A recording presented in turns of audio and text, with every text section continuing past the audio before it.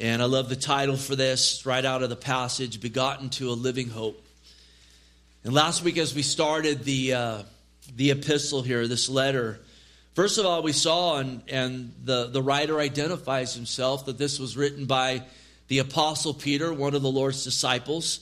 And we considered him a bit, and boy, there's so much written about Peter. There's so much we learn from him and can glean from him. I kind of look at him and look at him as the disciple of first. He was oftentimes the first to speak up, the first to step out, also the first to get rebuked, and the first to sink, the first to get restored. But praise God, the first to preach the gospel there on Pentecost when the church was birthed. The first to preach the gospel to the Gentiles when the Holy Spirit was poured out upon them. And absolutely a man that, I don't know about you, but I can relate to him because, you know, it's a man that, again, remember when he got saved, be merciful to me, depart from me. Just acknowledge I am a sinner and I need you, Lord. And that's where everything starts. And in all his fumblings and bumblings, the Lord just faithful to him and so good to him and, saw him through. And I can identify with that. And I just get great encouragement just through the Lord's faithfulness to Peter and God's work in his life. And that's a picture of God's faithfulness to us. And how God begins a good work in us when we get saved, and he'll complete it to the day we go to be with the Lord Jesus Christ. So we saw he was the author of the book, and remember he's writing to the pilgrims of the dispersion. We also saw absolutely all God's word is for us and for his people, but we do want to look initially who this is written to help us understand. And we considered these pilgrims and the fact that they had been heavily, heavily persecuted there in Rome by Nero. And it was to the degree that they were crucifying Christians. They were burning them alive. They were putting them in animal skins and letting dogs destroy them. And this was all predicated on Nero, who had burnt Rome down, and he needed a scapegoat. And so, so oftentimes they would blame the Jews, but there were so many Jews. So they said, what about that little sect of the Jews called the Christians? And they were the ones that were blamed. And God had dispersed them as a result of that. And they'd gone out to many of those cities there in Asia Minor to the churches that Paul had planted. And so this letter is specifically to them to bring them encouragement, to bring them hope, to give them instruction and so forth. And we saw some of that encouragement already given in those first few verses where the Lord's reminding them that you're elect, you're chosen of God, you're special of God. You are sanctified by the Spirit of God. You're holy, and you're being sanctified by the Spirit of God. You've been washed by the blood of Jesus for obedience to the Lord. And then he talked about grace and peace, and I love it being multiplied. And when we come to the Lord, we're saved by grace through faith. We get the peace of God. And then God being so good, he wants to multiply those things in our life. And I just pray in this day that we are in, that God would just be multiplying that grace and peace. And that comes through, again, abiding in the Lord. It comes through walking with the Lord and being a people that want to live for him and so forth. And we want to be those people. Can we say amen to that? Well, this morning we'll continue to see just, again, words of hope and encouragement and instruction and just a lot of great doctrine in these next few verses. Again, in the midst of this great persecution and these people who've been dispersed, Paul points them to the living hope of the Lord Jesus Christ. So even in the midst of all that's coming upon you, we have a living hope. And we're going to talk about that, how first and foremost, the Lord himself is our living hope. And that also it's a living hope that we have right now, but it's also a living hope that will stretch into all of eternity. He also speaks to them about the great inheritance that we have in Christ. See, in the Lord, not only are we saved, but we also even get an inheritance on top of that. And it's reserved for us in heaven. It's preserved for us in heaven.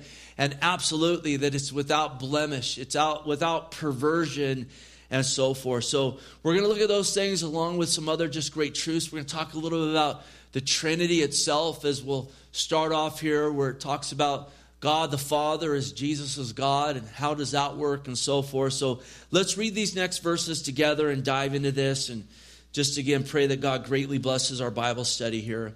He said, "Blessed be the God and Father of our Lord Jesus Christ, who according to his abundant mercy has begotten us again to a living hope through the resurrection of Jesus Christ from the dead, to an inheritance incorruptible and undefiled that does not fade away, reserved in heaven for you who are kept by the power of God through faith for salvation, ready to be revealed in the last time. You know, one thing I just so marvel at in God's word, and especially in the epistles, of how much is said in such a short amount. Because whether you guys know or not, you can get probably 12 sermons out of this easy, and it's there's just so much here. But we'll get all this, Lord willing, in one sermon here this morning. But look at how he starts off again. Blessed be God the Father of our Lord Jesus Christ. And it's interesting because Paul uses this exact phrase in his letter to the Corinthians, his second letter to them, as well as his letter to those in Ephesus. And interesting as well, it's also in verse 1 or chapter 1, verse 3 of those letters. And so this is a truth that we see multiplied or multiple times there in the scripture. And so he says, blessed be God and Father, the God and Father of our Lord Jesus Christ. And this is very interesting because we see the Holy Spirit is God, the Son of God, or Jesus is God, and the Father is God. And yet it's very interesting in how these things are worded. And I think it's something that we should ask the question, well, how does exactly all of this work? If Jesus is God, how is God the Father his God? You know, how does this relationship unfold and so forth? And we look at Scripture and we get a lot of insight and so forth. But we also need to know that, listen, the workings of God, the Father, Son, and the Holy Spirit being completely one and separate at the same time, just there's such a level of mystery in it and so forth. It just goes beyond even comprehension, and yet there's enough here for us to have some understanding and hang our hat on and to rejoice in and learn from as well. And we know that Jesus Christ, the Son of God, came and fully became man. And we know in his time here on earth as a man, as well as in all eternity, that God the Son, Jesus, was and is fully yielded to God the Father, to the will of God the Father. Jesus made this clear himself in his teachings. In John 5:30, the Lord said, I can do of myself nothing. As I hear, I judge, and my judgment is righteous, because I do not seek my own will, but the will of the Father who sent me. And what's amazing about this is the will of the Father who sent the Son was for him to come to make that way of salvation for you, to make the way of salvation for me, and make that way of salvation for us through sending his Son to lay down his life for us. As it says there in Romans 5:8, but God demonstrated his own love towards us, and that while we were still sinners, Christ died for us. That was the will of the Father. After he created man, and man went his own way and said, I want to be my own God, and death entered in, and sin and destruction, and just, you know, all the perversity in the world today, it's all rooted back there in the garden and man sinning. And yet God loves us so much that he said, I'm going to make a plan of salvation, a way of redemption. And I'm going to send my Son, because sin has come through one man, and my Son is going to come and become a man and live a sinless life to pay the penalty of their sin. The wages of our sin is death. He'll die for their sins. He'll defeat death when he resurrects from the grave. And that is my will for my Son, so that through that I can demonstrate my love to this people that have shunned me. Isn't that awesome? That in our rebellion, God says, I love you though. And I'm going to make a way of salvation, the way of salvation for you. And it's my will, it's my heart to send my Son to die for you. Now what's interesting, again, Jesus was and is 100% God. He became 100% man. And in his ministry on earth, there's times where we just, Scripture really shows the deity of Christ. And there's other passages that really show the humanity of Christ. And I think of the Garden of Gethsemane where, the Lord knows that the wrath of God the Father is about to be placed on him for all the sins of the world. Just think about the sins of your life and the wrath due you. I think about the wrath due me alone being put on Jesus. And now think about the sins of all the world. And they say now there's close to 8 billion people in the world. Let's just double that in the history of man and just say the wrath of 16 billion people put on, again, the Son of God. And the Lord knew, and again, this was literally that wrath due them from the Father who's just would be put on the Son. And we see Jesus there in the garden wrestling with this. And again, he was yielded to the will of the Father at every turn. But in his humanness at times, he wrestled with it. And we see that he prayed, Father, if it's your will, take this cup from me. Nevertheless, not my will, but yours be done. And we should rejoice in that at every single turn, the Son did the will of the Father. The Son was yielded to the Father. Jesus came, he lived that perfect, sinless life at every single turn so that he could pay the debt of our sin.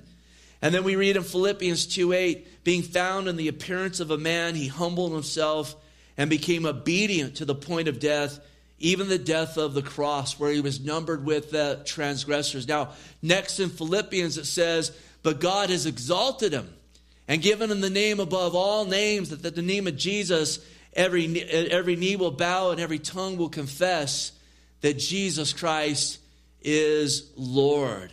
And indeed, in his conquering of sin, death, Satan, and hell. Now listen, with this, we know that we are called to be imitators of Christ.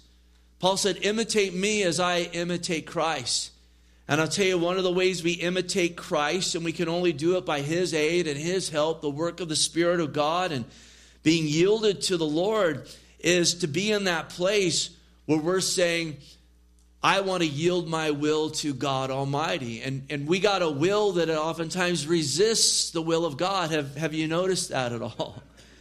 And so a great question is, what are we doing with our will? Because absolutely, we all have a will and we're in charge of it. Look, there's a human responsibility that we need to be aware of. Yes, God's the active party in our salvation, and we need God's help to do whatever. But we have a will and a human responsibility. Are you yielded to the will of God this morning? Are there areas that you're holding back? Those areas you're holding back, you're not going to find life, and that life comes when we yield to the will of God Almighty. And we need to ask the Lord Jesus, help me to be yielded to the will of the Father, to your will, as you were yielded to the will of the Father. And again, hear me this morning. The resisting of the will of God for us does not bring life. It brings death. It dries people up. It quenches the work of the Spirit of God. But when we're in that place of saying, Lord, I want to be yielded to you. I want to be submitted to you. I need your help and I need your aid. I fall short often, but let your will be done on my life. Let me tell you, life is found there. Abundant life is found there. Relationship, rich relationship with the Lord is found there. Now look at, again, blessed be the God and Father of our Lord Jesus Christ. And Jesus' God is God the Father. Now the question comes up, does that mean Jesus is not God? No, Jesus is God. And God the Father, in more than one place, calls Jesus his God. Notice Hebrews 1:8. But to the Son he says, and the he saying here is God the Father. But to the Son, God the Father says, your throne, O God, is forever and ever. A scepter of righteousness is the scepter of your kingdom. You have loved righteousness and hated lawlessness. Therefore, God, your God, has anointed you with the oil of gladness more than your companions. Doesn't that sound good? The oil of gladness. Lord, pour out the oil of gladness on us this morning. Amen. In verse 10, he says, and you, Lord, in the beginning laid the foundation of the earth. This is the Father talking to the Son. The heavens are the work of your hands. They will perish, but you remain. They will all grow like a garment, like a cloak. You will fold them up. They will be changed, but you are the same, and your years will not fail. This is God the Father saying, God the Son, Jesus is God. That absolutely, you know what God says to God? He says, you're the one that created. And we know the scripture says, in the beginning, who created? God created the heavens and the earth. He says, these things change, but you never change. You're the same yesterday, today, and forever. Those are all pictures of deity. And let me tell you, if someone presents a Jesus who is not God, that is another Jesus, and that is not a Jesus that can save your soul. We need to know the Jesus of the Bible, and the Jesus of the Bible is God. Now, also, we know the Word declares the Holy Spirit is God. So many passages on this. I think one of the clearest those there in Acts 5, where Ananias and Sapphira, they've lied, concerning a matter of selling some property and so forth. And Peter, who wrote this epistle, said, Ananias, why has Satan filled your heart to lie to the Holy Spirit? And then he says, in a few verses down, you haven't lied to men, but to God. So again, we see God the Father, God the Son, God the Holy Spirit. And the question could come up, well, which one of them is God? Because Deuteronomy 6:4 says, hear, O Israel, the Lord our God, the Lord is one. And this is where, again, things go beyond our comprehension, in that God is one. God the Father, Son, and the Holy Spirit, they're singular, but they're one all at the same time. You're like, how in the world does that work? And this is where we can rejoice that God is greater than our comprehension. This is where someone says, well, let's get an egg, and we'll boil it, and now we got the shell, we got the white, and we got the yolk. Ta-da! That's your God, And I understand the effort to make that illustration, and I appreciate it, but the egg falls so short of that. Or they'll say, we'll take water, and it can be frozen. We had a little frozen water. Today it can be liquid, and there's liquid water. It's still running in the streets, but it also can be a vapor, and we have fog. What a kind of perfect illustration this morning, but it falls short. Notice 1 John 5:7. There are three that bear witness in heaven, the Father, the Word, and the Holy Spirit, and these three are one. We know we're to baptize in the name of the Father, Son, and the Holy Spirit. And even last week in verse 2, we saw God the Father, the Son, the Holy Spirit in one verse, speaking of them as God working in our lives. One last note on this is God the Father, Son, and the Holy Spirit always work in perfect unity, in perfect thought, always in perfect accord at every turn. Even going back to creation where he says, let us make man in our image according to our likeness. That's a declaration of unity. Not let's make him in the likeness of just the Holy Spirit or just the likeness of the Son or the Father, but in our likeness. And I'll tell you, Jesus himself said, he who has seen me has seen the Father. Listen, one note for us. God's called us to be of one heart and one mind, for us to walk in a unity. And that happens when we are yielded to the will of the Father. That happens when we say we want to do things scripturally. I want to die to my agenda. I want to stand in the Word of God. Then there's a unity that comes of the Holy Spirit versus so many efforts today to say, well, we need to be unified above everything. So let's compromise truth over here so we can be unified with others. And when you do that, you get disunified with God himself. And that's a big problem. He says here, blessed be the God and Father of our Lord Jesus Christ. So again, blessed be our God. Thank you, Father. I mean, this morning, can we not say thank you, bless you, Father, for sending your Son to make the way of salvation for us? And so we bless him through praising him, through thanking him.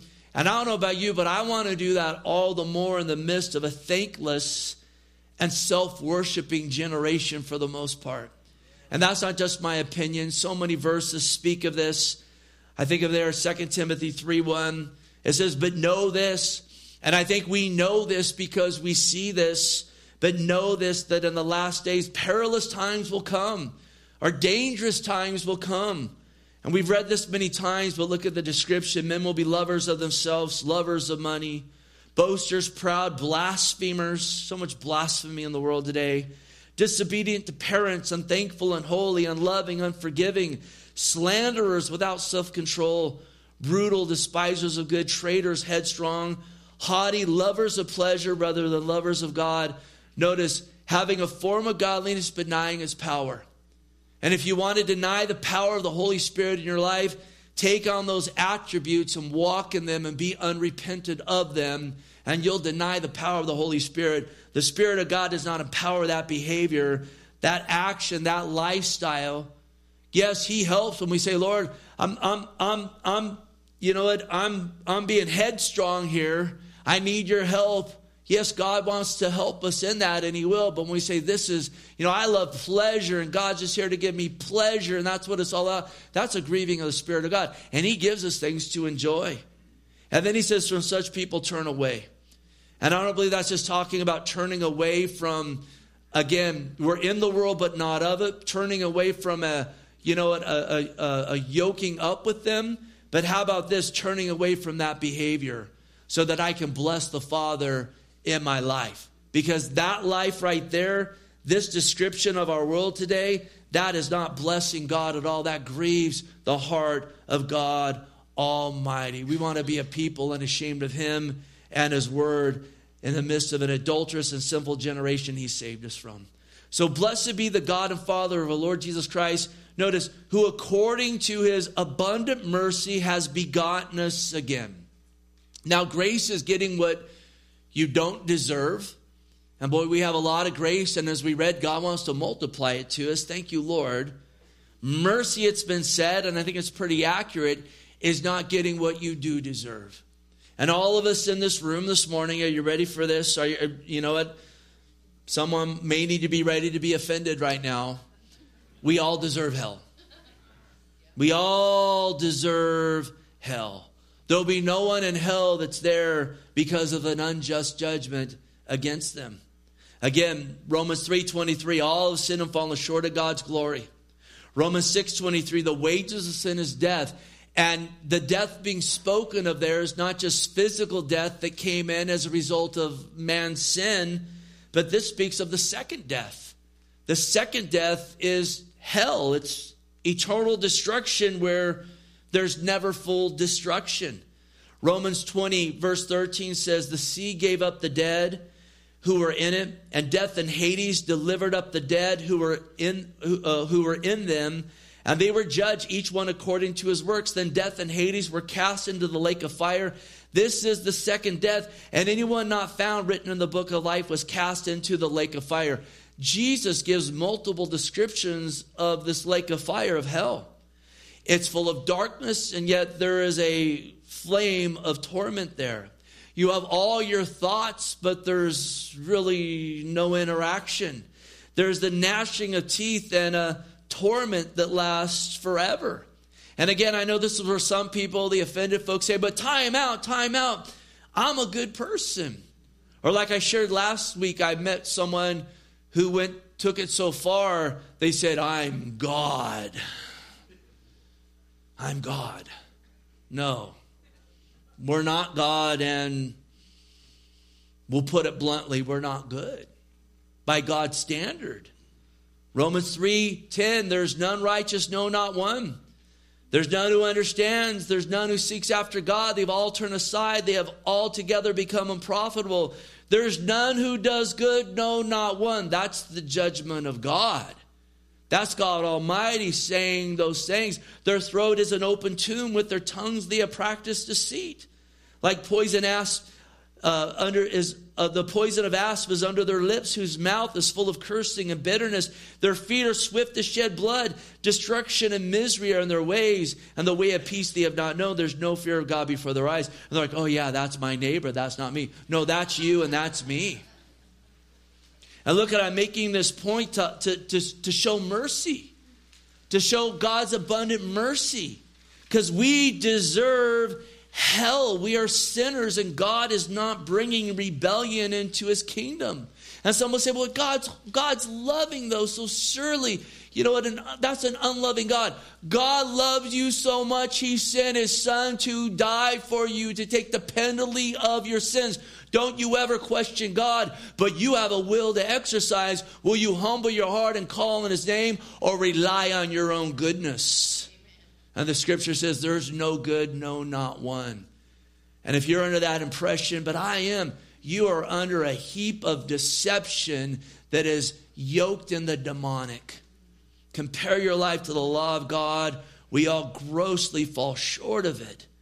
But listen, God is abundantly merciful again, in that he made the way, the only way for us to be saved, through sending his son. I mean, how many of us would send our sons, or lay down the life of our daughter to save a colony of rank sinners? I mean, just rank people that wreak havoc on society. We'd be like, no, never, I'm going to do that. God did that for a colony of rank sinners that were all members of, outside of Jesus Christ, billions of us, to make the way of salvation.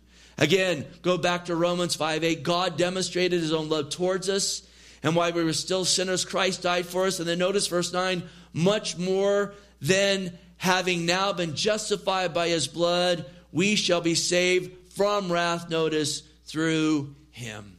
He's the only way. Jesus is the one that dealt with our sin. As he said there in John 14:6, I'm the way, the truth, and the life.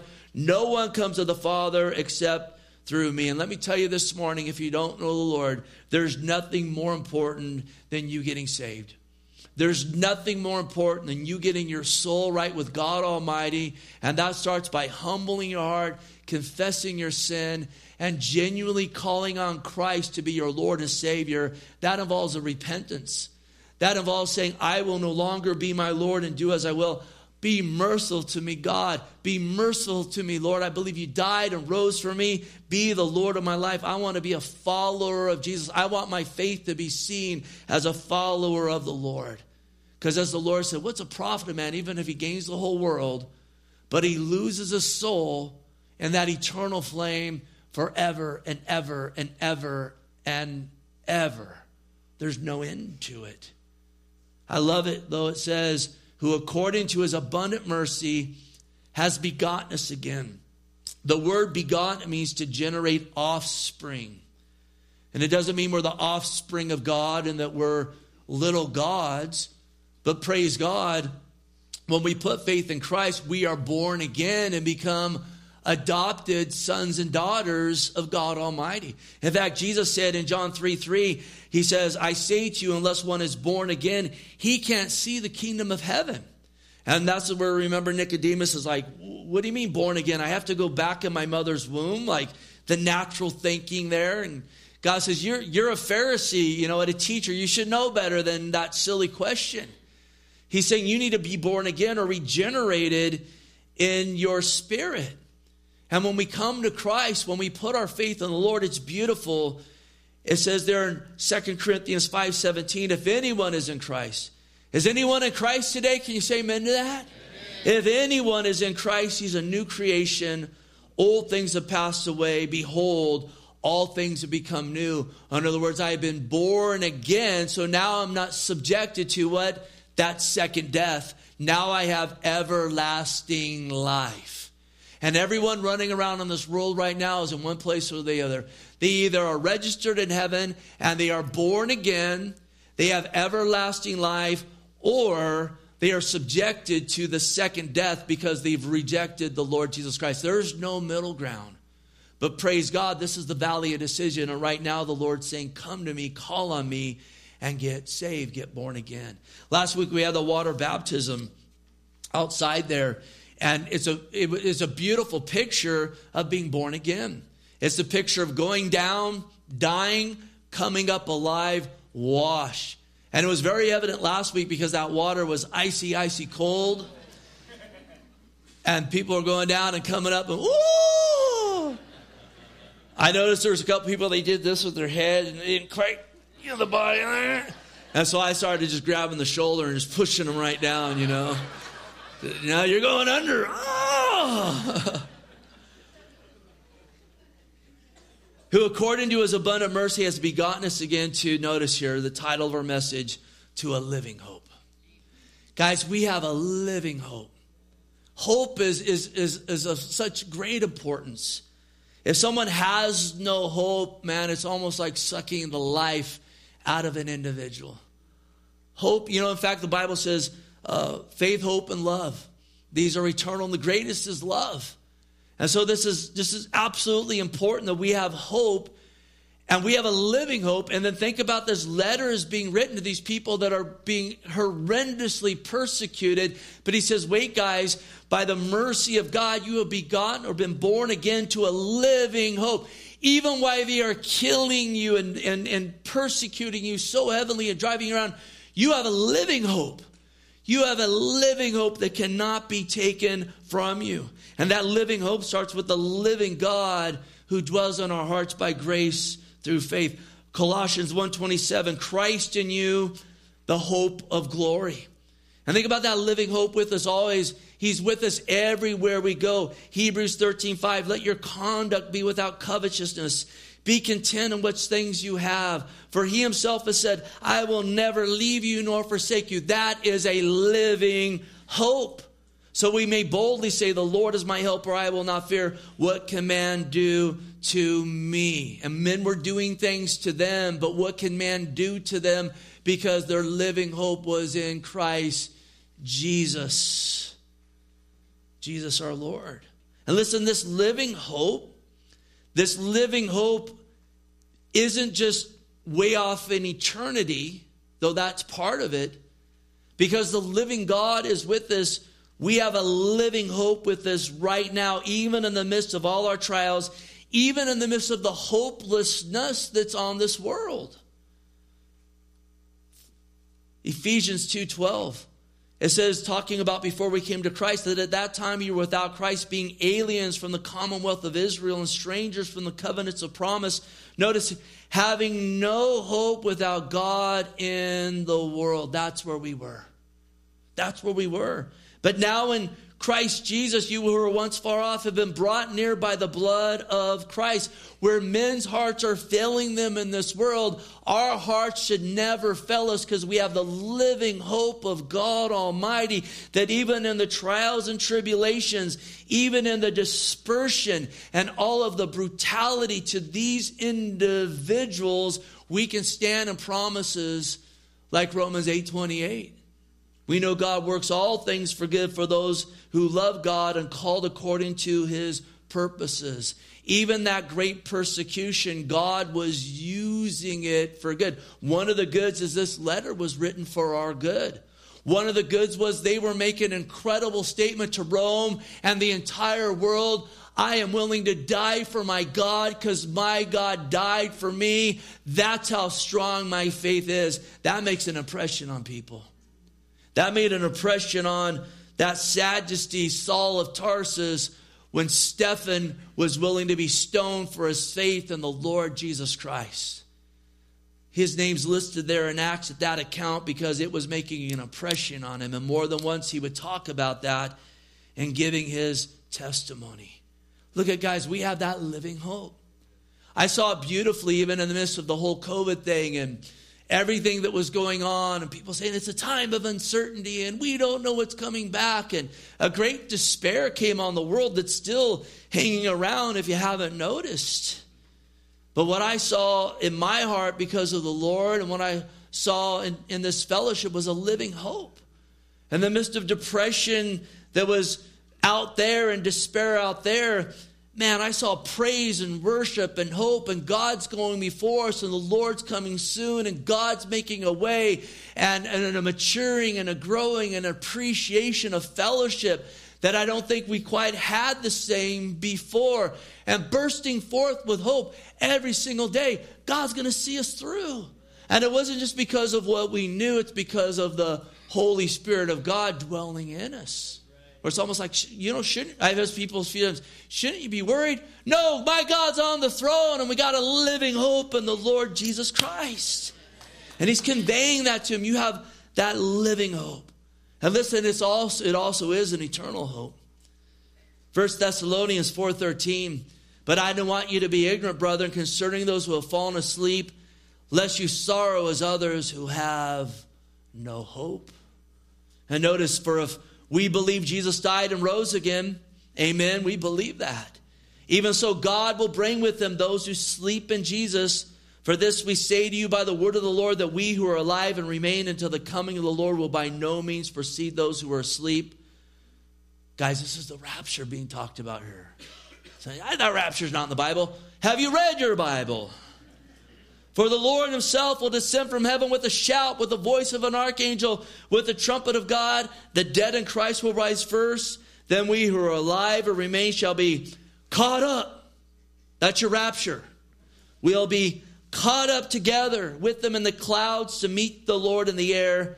And notice here, you're talking about a living hope, an eternal living hope. And thus we shall always be with the Lord. Therefore, comfort one another with these words. And listen, we have this living hope, as it says next, through the resurrection of Jesus Christ from the dead. Look at, on the cross, Jesus defeated our sins. On the third day, when he resurrected, he defeated death. And if he wasn't able to defeat the sin, he would have never defeated death.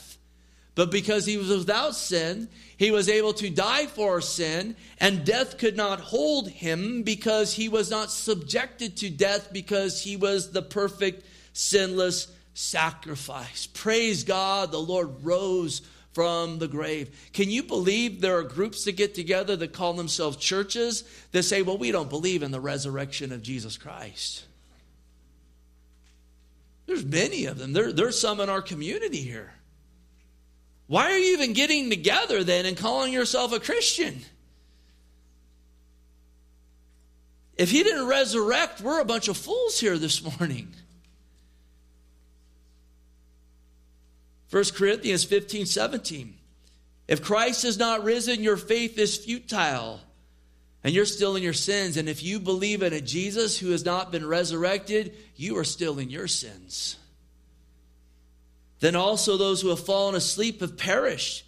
If in this life if in this life only we have hope in Christ, then we are of all men the most pitiable. We're pathetic here if that's the case. But now Christ is risen from the dead and has become the first fruits of those who have fallen asleep. For since by man came death, by man also comes the resurrection from the dead. For as in Adam all died, even so in Christ all shall be made alive. And the key is in Christ. This isn't a universalism here. In Christ we shall be made alive. He's defeated death. This is why he declares in Revelation 1:8, I am he who lives and was dead. And behold, I am alive forevermore. Amen. I have the keys of Hades and death. Notice verse 4. He says, to an inheritance incorruptible and undefiled. And this is so awesome in Christ. Not only are we saved from hell, but we also get an inheritance. And I put in my notes, wow, with not 1, 2, but 3 exclamation points. Look at, he's so good. I don't deserve either of those sayings, but this is called mercy, and that we're not getting what we deserve. And it's called grace and getting what we don't deserve. Our God is so good. And listen, that inheritance that we have starts with God himself. He's perfect. Jesus was perfect. And he is our first and foremost inheritance. We have a perfect eternal relationship with the perfect loving God forever and ever and ever and ever. And that in itself is, when people say, oh, what's heaven going to be like? Look at, in just knowing we're going to have a perfect relationship with God, look at everything else is going to take care of itself. A perfect desire for the Lord, and God, just as he is perfectly loving us forever and ever and ever. That's our great inheritance, is God. 2 Corinthians 6:16, it says, what agreement has the temple of God with idols? For you're the temple of the living God. As God has said, I will dwell in them and walk among them. I will be their God, and these shall be my people. And with that said, he gives us a charge. Therefore, come out from among them and be separate, says the Lord. Do not touch what's unclean, and I'll receive you. and I'll be a father to you, and you shall be my sons and daughters, says the Lord Almighty. He's our inheritance. And here's the good news. We don't have to wait till we die to get our inheritance. That inheritance is available to you right now. And if you want to walk deeper in that inheritance and relationship with God, come out from among the world and draw near to the Lord, and He will draw near to you, and He will father you in a glorious, glorious way. Thank you, God. And listen, this our God, as it says here, is incorruptible. He's undefiled. It says in Hebrews 14:15, He was in all points tempted as we are, and yet without sin. And again, if He sinned, we have no Savior, we have no hope. If He didn't resurrect, we have no Savior, we have no hope. Sadly, today, it's a day where there's so much false doctrine. And I already mentioned that it really came from higher criticism back in the 1800s when Darwin popularized the total lie of evolution and started leaking into the church. And then what came forth was something called, again, higher criticism. It was basically like the emerging church back in the late 1800s, early 1900s. And that's when they moved to, well, Jesus didn't even resurrect from the dead, because that's not scientific. Yeah, neither is God speaking and the world coming into existence. But we do know life only comes from life. That is scientific. We know something doesn't come from nothing. That's scientific. But that came forth, and I'll tell you, in the day we're living in right now, there's people running around calling themselves pastors that say Jesus was a sinner. Can you believe that? It's becoming very, very popular. There's a man named Brandon Robertson. He calls himself a pastor. I don't consider him a pastor, but he calls himself a pastor. Has quite a following on the old TikTok. He's a self-proclaimed homosexual. He says he's going to get married to another man, and God completely approves of that. Recently, he put out a TikTok video, and I couldn't believe Sean McDowell, Josh McDowell's son, interviewed him. And I think, why even give such a scoundrel a platform? But listen what he says here. He says, do you not know there's a part of the Gospel of Mark where Jesus uses a racial slur? In Mark chapter 7, there's the account of the Syrophoenician woman, a woman who is Syrian and Greek, both of which there were strong biases against within the Jewish community. And she comes to ask Jesus to heal her daughter who's possessed by a demon. And what is Jesus' response? He says, it's not good for me to give to the children food, meaning the children of Israel's food, to a dog. He calls her a dog. What's amazing about this account is that the woman doesn't back down. When I read it to Shannon, I did all the... She said, you going to do that? I'm like, no. She speaks truth to power. She confronts Jesus and says, well, you can think that about me, but even dogs deserve the crumbs from the table. Her boldness and bravery to speak truth to power actually changes Jesus' mind. Jesus repents of his racism and extends healing to this woman's daughter. This ain't just some dude. This is blowing up in progressive Christianity. I love this story because it's a reminder that Jesus is a human. He had prejudice and biases, and when confronted with it, he was willing to do his work. This woman was willing to stand up and speak truth. This man preaches another Christ. He doesn't even understand the scriptures. The gospel's first to the Jew, then the Gentile. Doesn't mean God doesn't love Gentiles. But the Messiah came through Israel. The Messiah is first for Israel. And he came through Israel to save all the world. Jesus was doing the will of the Father. He came first for the Jew, then the Gentile. And let me tell you, a dog is something that's unclean. Your dog's an unclean animal. Have you noticed? Oh! They are unclean. She was at this point, she wasn't a believer. She was coming wanting a touch, but she's not a follower of the Lord. Now, I think she gets saved through this. She has an encounter with God like few ever have. But the Lord was calling her what she was. You're not of the house of Israel, and you're unclean. And by the way, in the New Testament, Jews that stay under the law, they're called dogs. Because they're unclean under that law. You have to come to Christ and get washed. But see how men pervert this? And then people hear that. And then they jump on board with the other thing. And oh yeah, Jesus was a sinner.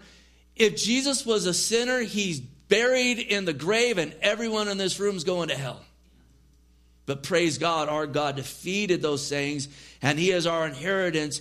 He is incorruptible and he is undefiled. Listen, we also inherit heaven, which will not be corrupted by sin, death, the devil, or our sin nature. Praise God. We read of a new heaven and a new earth. Listen to this inheritance. Revelation 21:1. Now I saw a new heaven and a new earth, for the first heaven and the first earth have passed away. Also there was no more sea. Then I, John, saw the holy city, New Jerusalem, coming down out from heaven, from God, prepared as a bride adorned for her husband. And I heard a loud voice from heaven saying, listen to this. Behold, the tabernacle of God is with men, and he will dwell with them. They shall be his people. God himself will be with them and be their God. And God will wipe every tear from their eyes. There shall be no more death, nor sorrow, nor crying. There shall be no more pain, for the former things have passed away. Then he who sat on the throne said, behold, I make all things new. And he said to me, write, for these things, notice, are true and faithful. What incredibly great truths for this group that is being incredibly persecuted. And listen, these are great truths for us in this day that we are living in. We have a living hope. Stand strong in Jesus Christ. Don't waver. Don't waver. Don't waffle. Stand in your Lord. God's going to see you through. And notice, he says of this inheritance, it does not fade away, reserved in heaven for you. When we come to the Lord with true saving faith, he gives us salvation, he gives us an inheritance, and he won't take it back. You ever have someone give you something, and then they take it back? Oh, everyone's like, yeah. They never really gave it to you in the first place. It was on loan, you just didn't know that. And to their shame, when they decided it would profit them to get it back, or maybe they could use it to get favor with someone else, they took it from you and gave it away. And that's happened to me a few times. I'm like, take it, get it out. I don't want a gift like that. Not with our God. We have an inheritance that will not fade away. And that's not talking about just this life. It will not fade away into all of eternity. And it's reserved in heaven for us. Again, he's given it. He won't take it back. It's reserved. He won't change his mind. He is the same yesterday, today, and forever. Jesus Christ is. He's God. Side note here, we have an opportunity right now to add to our inheritance. The Lord speaks of storing up treasure in heaven. And that's why we want to be a people in this life living with the next life in mind. We want to be about kingdom business. Amen. And then verse 5, he says, who are kept by the power of God through faith for salvation, ready to be revealed in the last time. This is all kept by the power of God. And if it wasn't kept by the power of God, we'd be in big, big trouble. It said before, look, if I can lose my salvation, I will. I can't even keep I don't even know where my keys are half the time, you know. This morning, Shannon came into prayer. She says, I found my ATM card. It was in the pocket of the jacket. Have you noticed you get older and you lose more stuff? Not that my wife's getting older. I am, though. But we're kept by the power of God. We're kept by the power of God. Look, at Satan can try to snatch us out of his hands. But Jesus says that we're in his hands and we're in the Father's hands, and no one can snatch us out of his hands. Oh, is that not good news? Notice We're kept by the power of God through faith. So what's required of me? It's faith in him. And that's where saving faith is. It's faith in him. We might have ups and downs and have seasons where maybe we drift off course, and God will always get our attention if we're saved. He'll chastise his own. He'll say, you want to drift off in this boat? I'm going to rock that boat. Oh, Lord, Lord, Lord. We've been there before, right? That's love. That is love. We are kept by the power of God through faith. So let's anchor our faith in him. This isn't just faith in that, oh, it's the faith community. That just makes me cringe. Like, people that believe Jesus is dead are not part of the faith community. Yeah, they have faith. Everyone has faith in something. To be an atheist, you have to have more faith than anybody. You think something came from nothing. Pure silliness. It's faith in him. Notice he says to these group of the dispersion later on there in 1 Peter 5:8, be sober, be vigilant, because your adversary the devil walks about like a roaring lion seeking whom he may devour. Resist him. Notice here, steadfast in the faith. In the faith of the Lord. You want to resist the devil? You want to resist all these lies? Be steadfast in faith in the Lord Jesus Christ. And it's like taking a staff and smacking that devil right on the nose. He comes, oh, God's going to forsake you. Oh, you're going to falter in this. Oh, blah, blah. I'm standing in the faith of Jesus Christ. I'm not going to listen to that. I'm not going to fear you. I'm going to fear my God. I ain't going to give you worship by allowing you to put fear in my heart. I'm going to trust in God. And when in your heart you think, man, I'm getting tempted. God, work a work in me. Let me stand in the truth of the word. Stand in the faithfulness that you've exhibited to me since day one. Colossians 1:23, if indeed you continue in the faith, grounded and steadfast, and are not moved away from the hope of the gospel which you heard, which was preached to every creature under heaven, of which I, Paul, have become a minister. Listen, anchor your hope in God and the Lord Jesus Christ, and stand kept by the power of God Almighty. And then notice finally here it says, for salvation ready to be revealed in the last time. It's ready to be revealed, guys. I think this is a dual thing. It's ready to be revealed on the last day of my life, which we don't know where our finish line lies. We know our time here is short. But it's ready to be revealed. I think this is speaking more so of the end of this age. I read that and was considering it, and James 5:9 popped in my mind. Behold, the judge, listen, behold, the judge is standing at the door, ready to reveal salvation. He's coming soon. The evidences are all around us. We touched on a few of them this morning. But listen, we have a living hope because of our living God who defeated death. Be encouraged in that. Draw near to him. Get your eyes on him. Again, let him father you as a son, as a daughter. Let's stand up and we'll close here in prayer and worship. You guys did pretty good when they were wiping the tables. I only saw a few people. Then some people just looking. Where do I want to sit? We'll get used to it. I'm ready to open that window up though right now. I'm roasting up here. Heavenly Father, we bless you and give you praise and glory and honor. We just thank you that you're so good. Oh, Lord, we thank you, God, that we have been begotten to a living hope. God, not of our own core, but by grace through faith in you. Let our faith in you abound, and, Lord, multiply that grace and peace to us, Lord, even all the more. Lord God, I hope and pray, Lord, there's been, God, great encouragement and, Lord, strength that's been brought today through your word. Strengthen us with your Holy Spirit. And if you're here today, if you haven't called on the Lord, you've heard bad news, but you've heard the good news. And I can't encourage you enough to respond to the Lord Jesus Christ. To even now where you stand, ask him into your heart to be the Lord of your life. He will meet you where you are at even now.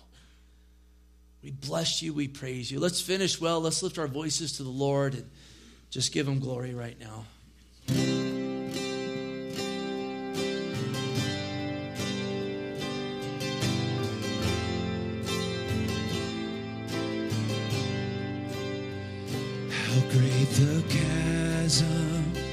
that lay between us. How high the mountain I could not climb.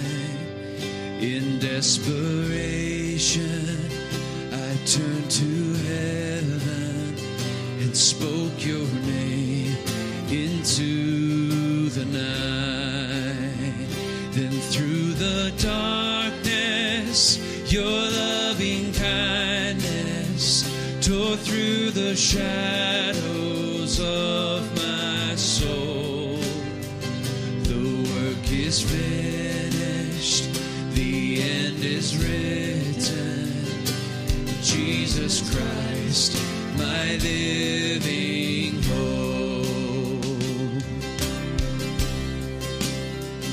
Who could imagine so great a mercy? What heart could fathom such boundless grace? The God of ages stepped down from glory to wear my sin and bear my shame. The cross has spoken, I am forgiven. The King of Kings calls me his own. Beautiful Savior, I'm yours forever. Jesus Christ, my living hope. Sing it out. Hallelujah. Praise the one who set me free. Hallelujah. Death has lost its grip on me. You have broken every chain. There's salvation in your name. Jesus Christ, my living hope.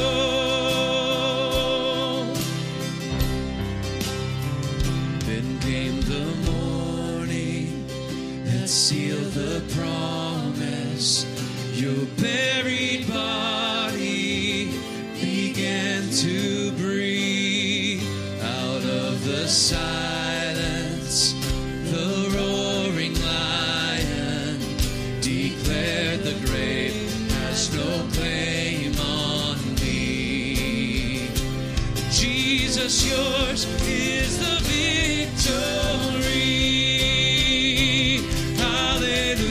Hallelujah. Praise the one who set me free. Hallelujah. Death has lost its grip on me. You have broken every chain. There's salvation in your name. Jesus Christ, my living hope. Hallelujah. Praise the one who set me free. Hallelujah. Death has lost its grip on me. You have broken every chain. There's salvation in your name. Jesus Christ, my living hope. Jesus Christ, my living hope. God, you are my living hope.